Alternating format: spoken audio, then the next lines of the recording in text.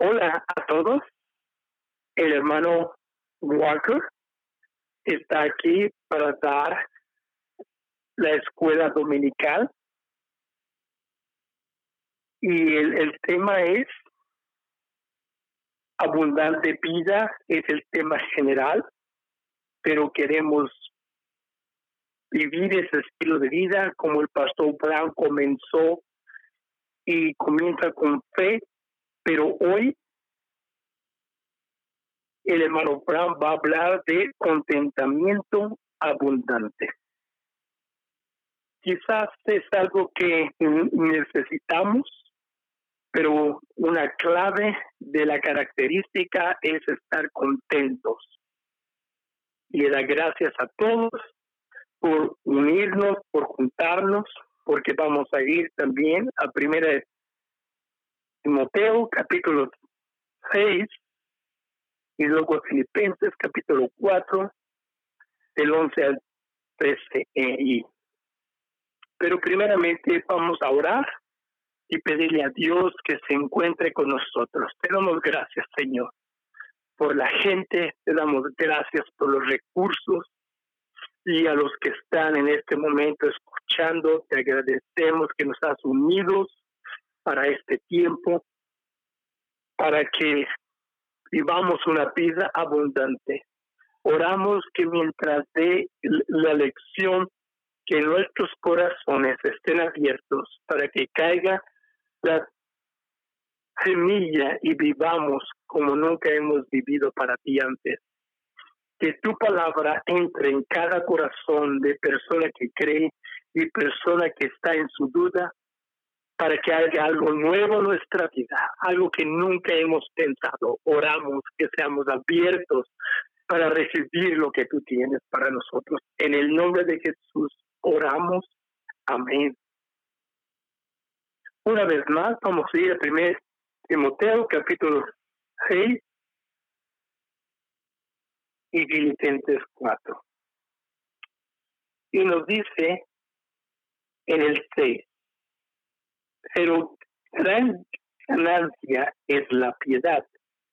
Y gran ganancia es la piedad, acompañada de contentamiento. Y ahora también iremos a Filipenses capítulo 4, que nos dice diciendo: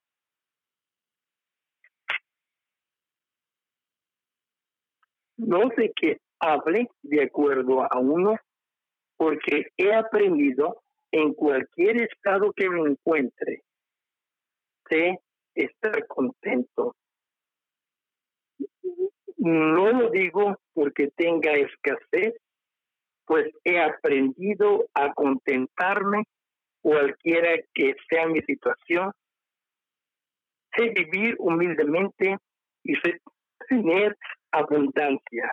En todo y por todo estoy enseñado, así para estar saciado como para tener hambre, así para tener abundancia como padecer necesidad.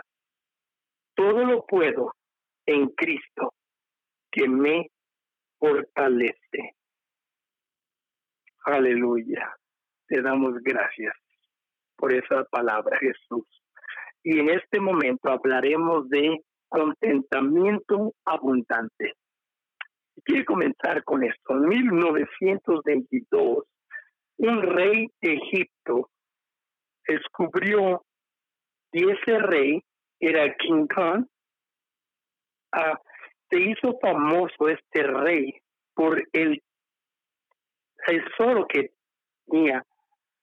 Había acumulado tesoro a casi 50 billones de dólares, porque él trató de llevarse el tesoro con él cuando murió y se encontró eso en su tumba, pero al final fue dejado para encontrarse por otras personas después.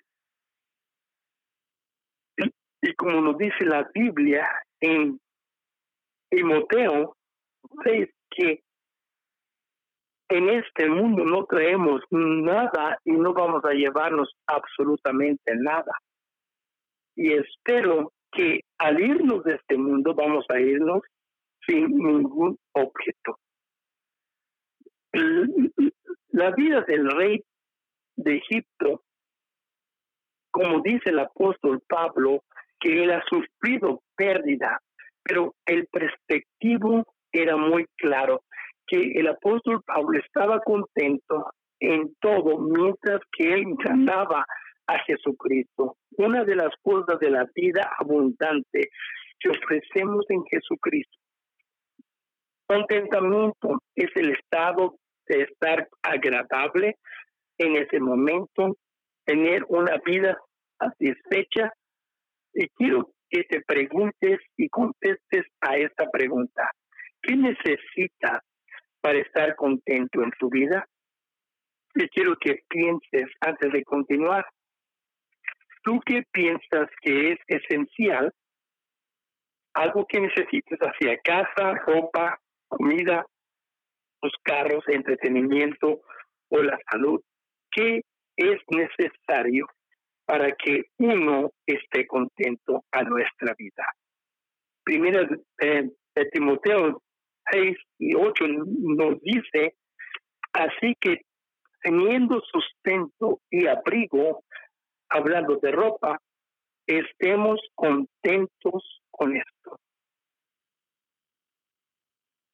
Pablo habla a Timoteo y dice a Timoteo que debe de estar contento al tener comida en su plato y ropa en su cuerpo. Y quiero hacer esta pregunta. ¿Estarás tú contento si todo lo que tú tienes es algo para comer y ropa en tu cuerpo? O quizás te encuentras en una situación en que no estás contento en tu vida y tienes mucho más que comer y mucha más ropa en tu closet. ¿Por qué no estamos contentos? Y el caso es así. En la historia de Jericó, cuando la primera batalla, Dios dio la orden que solamente iba a vivir Rahab y todo iba a morir. Y ninguna de las cosas de Jericó iban a ser agarradas o tomadas. Ninguna cosa. Todo lo que sea oro, plata y cosas preciosas iban a ir al tesoro de Israel. Y obedecieron y recordamos la historia que marcharon en Jericó y la trompeta suena a la séptima vez y se cae y los hombres de Israel corren a Jericó y ganan esa victoria. Todo humano en Jericó muere, pero menos Rahab y su familia. Y tomaron el oro, la plata, el cobre, el bronce y lo pusieron en el tesoro de Israel. Y hicieron victoria. Pero la historia hubiera terminado bien, que hubieran vivido bien, pero desafortunadamente no fue así el caso. Un hombre llamado Acán, israelita, tomó lo que era prohibido, que él trajo problemas a Israel y el penalti era para él y su familia. Por su falta de contentamiento, él trajo problemas a Israel y la muerte a su familia, porque no estaba contento con las cosas que él ya tenía, desobedeció a Dios y el resultado también fue para su familia y fue muerto. Primero, en Timoteo 6 y 6, en el cual comenzamos, pero gran ganancia es la piedad. Pero la percepción de bendición está basado entre los fariseos y saduceos en los días de Jesús. En la iglesia temprano, los cristianos materialistas oraron y pensaban que ganar ganancia era la piedad. Pero aún hoy algunos creemos de la misma manera y quisiera preguntarte otra pregunta. ¿A quién consideras tú la persona más bendecida a la iglesia? ¿O quién es el más bendecido en tus ojos? ¿O quién consideras de esa manera? ¿Y por qué escogiste a esa persona? ¿Es porque están estables financieramente? ¿O es porque tienen todo lo que tienen? ¿Son rápidos para dar? ¿Tus hijos van a todas las actividades y funciones de la iglesia que ofrece sin ningún problema? Pero la verdad es que en ocasiones eso no es lo que es verdad. Así es que el más dinero que tú tienes, quizás eres más bendecido, pero que aparece ser bendecido de Dios, pero hay gente que puede codiciar el dinero y van a sustituir el símbolo del dinero por el símbolo de sustancia. En Israel eran esclavos y ahora Pablo reconoce que el resentimiento era un reproche. Él dijo que los que estaban en autoridad eran dignos de un pago, pero era para proteger el testigo. Y podemos ver que los maestros o los dueños ganaban sus ganancias, pero Pablo, él advierte acerca de la ganancia de su maestro y dice que si vas a servir bajo la autoridad de un cristiano, no deberías de amolarlo, pero ayudarlo. Y el asunto profundo que vio el apóstol Pablo era el asunto de que no codiciara, porque Pablo creía que los esclavos iban a codiciar lo que tenía su dueño. En nuestra cultura hoy en día puede ser que digan, ¿por qué no vas a distribuir todas esas ganancias? Pero en cualquier manera, Pablo iba directo al corazón, que él quería trabajar con actitudes de codiciar y estar contentos. Pero Pablo nos advierte que el amor del dinero es la raíz a toda maldad. Una vez más, la raíz del dinero es la maldad.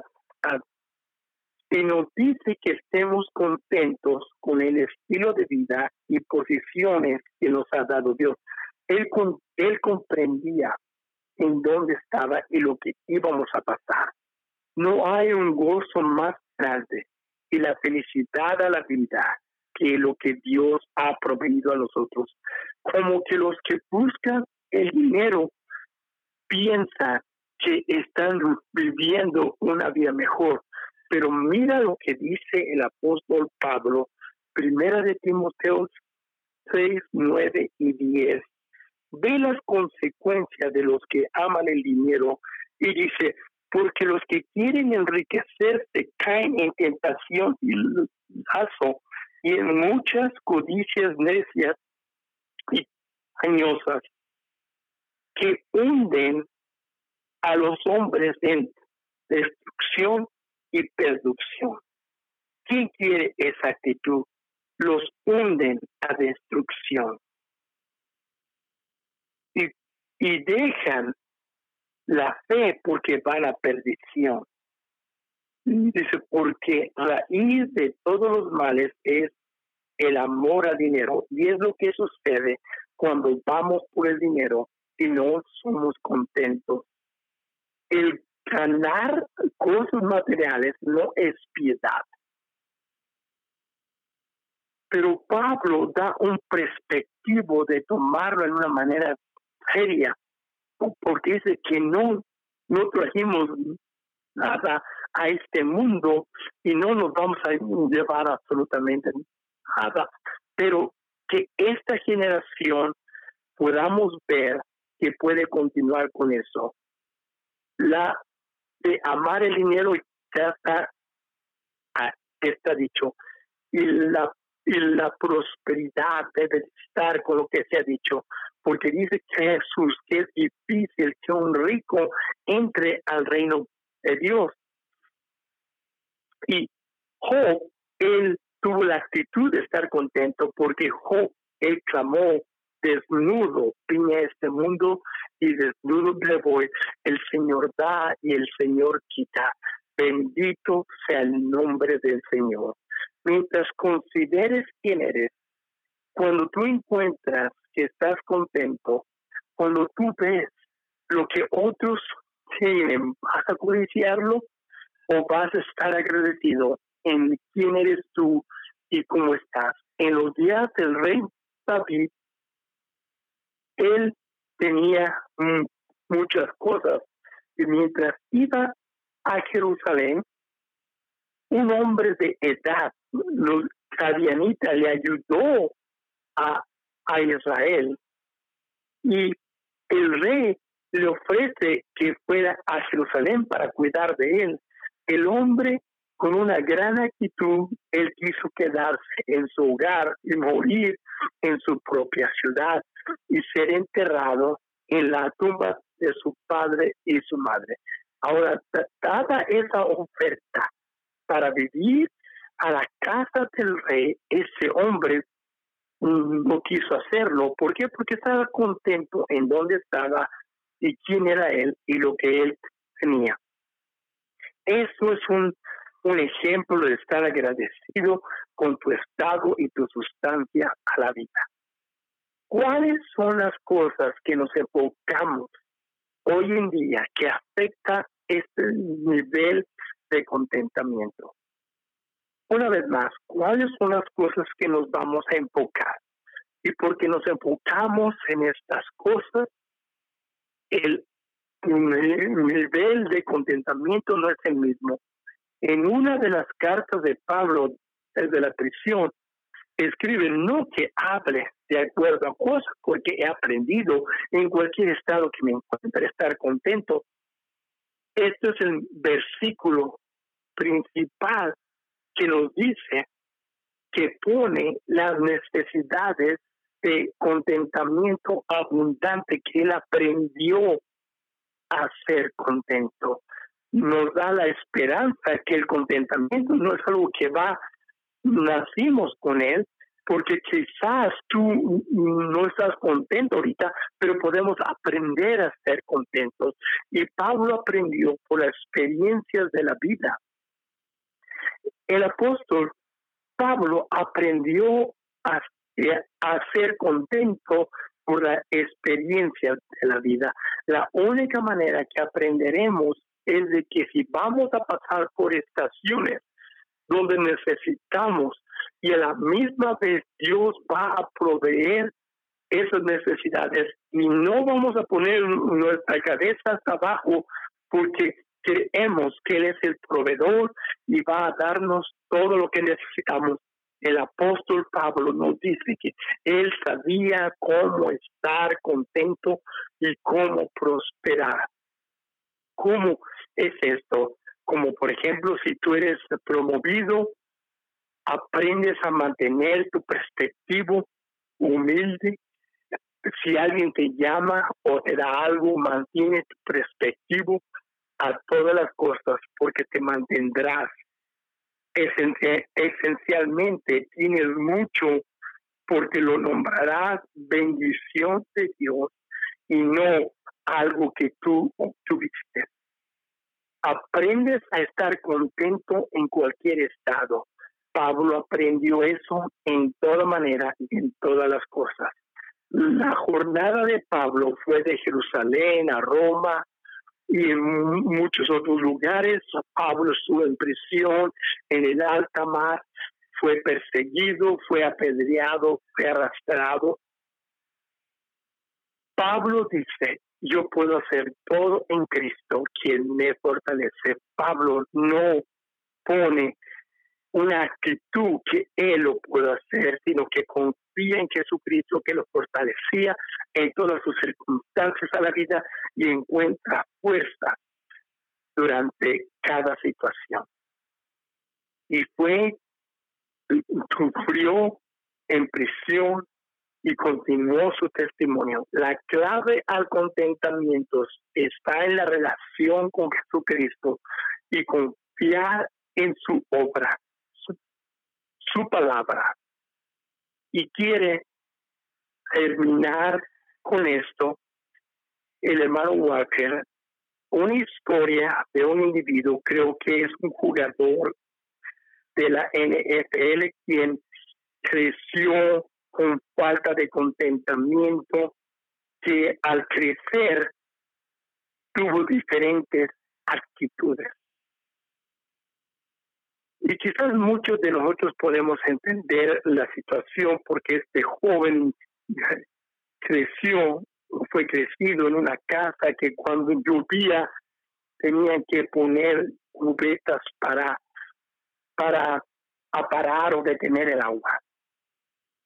Él se durmió con su abuelita hasta la edad de 14 años en el basement o sótano porque no tenían suficientes camas. Y finalmente, cuando los otros hermanos o hermanas crecieron, se fueron, había más lugar. Pero él da la historia, este joven, que cuando encontraban un apache en el bosque, que iban a tener una buena comida. Entonces dio el perspectivo de qué pobre era la familia y este joven, porque dice que hablaban de su ropa cuando iba a la escuela. Pero este camino de vivir puso una raíz en su corazón, porque todo en su momento era tener éxito en el partido de fútbol americano, en el cual no estaba contento con todo lo que obtuvo después de su vida, el cual obtuvo dinero, se casó y perdía todo. ¿Por qué? Porque nunca estaba contento con sus hijos que él tuvo. Les prometía ir con ellos a los parques, a diversiones, pero por el entrenamiento de su fútbol no tenía tiempo y no tenía la relación con sus hijos.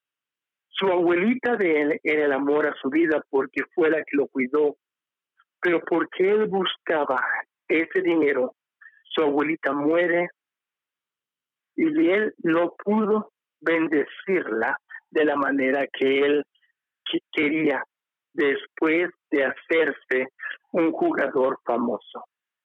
Pero falta de contentamiento causará que pierda a la familia, su esposa, sus hijos, pero sí tenía dinero. Pero no creemos que es la vida que Dios quiere para nosotros.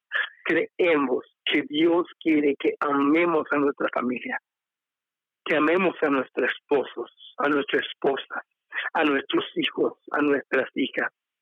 Dios quiere que tengamos todas estas cosas conectadas, porque dice la Biblia que todo don y buen regalo viene del Señor.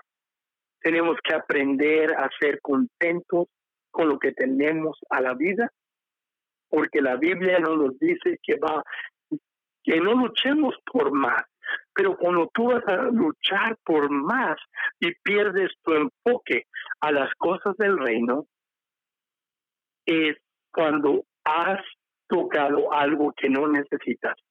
Y quiero que oremos en este momento. Si queremos vivir esta vida abundante, debemos de tener contentamiento abundante y ser satisfechos con lo que tenemos ahorita. De otra manera, vendrán muchos dolores. Y lo peor, irnos de la fe. Tengamos contentamiento abundante y lo que Dios nos ha dado. Oremos juntos. Te damos gracias, Señor, por la bendición que nos has dado, porque tú has visto en este día cada persona, en este momento, cada persona que ha escuchado en este día. y nos has dado algo para estar contento y nos ha dado bendiciones que puedo despertar cada mañana. Oramos, Dios, por todas las personas que han escuchado, que no vamos a ser distraídos por nuestras cosas materiales, pero que no nos enfoquemos solamente en eso, en obtener todo lo que nuestro corazón quiera, pero estar contento con lo que tú tienes para nosotros y donde nos has puesto, aún todas posiciones, lo que nos has llamado para hacer. Oramos que tú vas a satisfacernos y que tú no vas a dar mucho más regalos para tener éxito en todas esas cosas. En todas las cosas, oh Dios, confiamos en ti y te damos gracias por lo que estás haciendo, porque tú vas a suplir todas nuestras necesidades. Confiaremos en ti y nos recargaremos en ti como nunca antes, como vivimos esta vida, de estar contentos en abundancia. Y te damos gracias y bendecimos tu nombre, en el nombre de Jesús, y toda su gente dice amén. Vivamos una vida abundante que comienza con una abundante fe y una abundante contentamiento. Dios los bendiga a todos. Amén.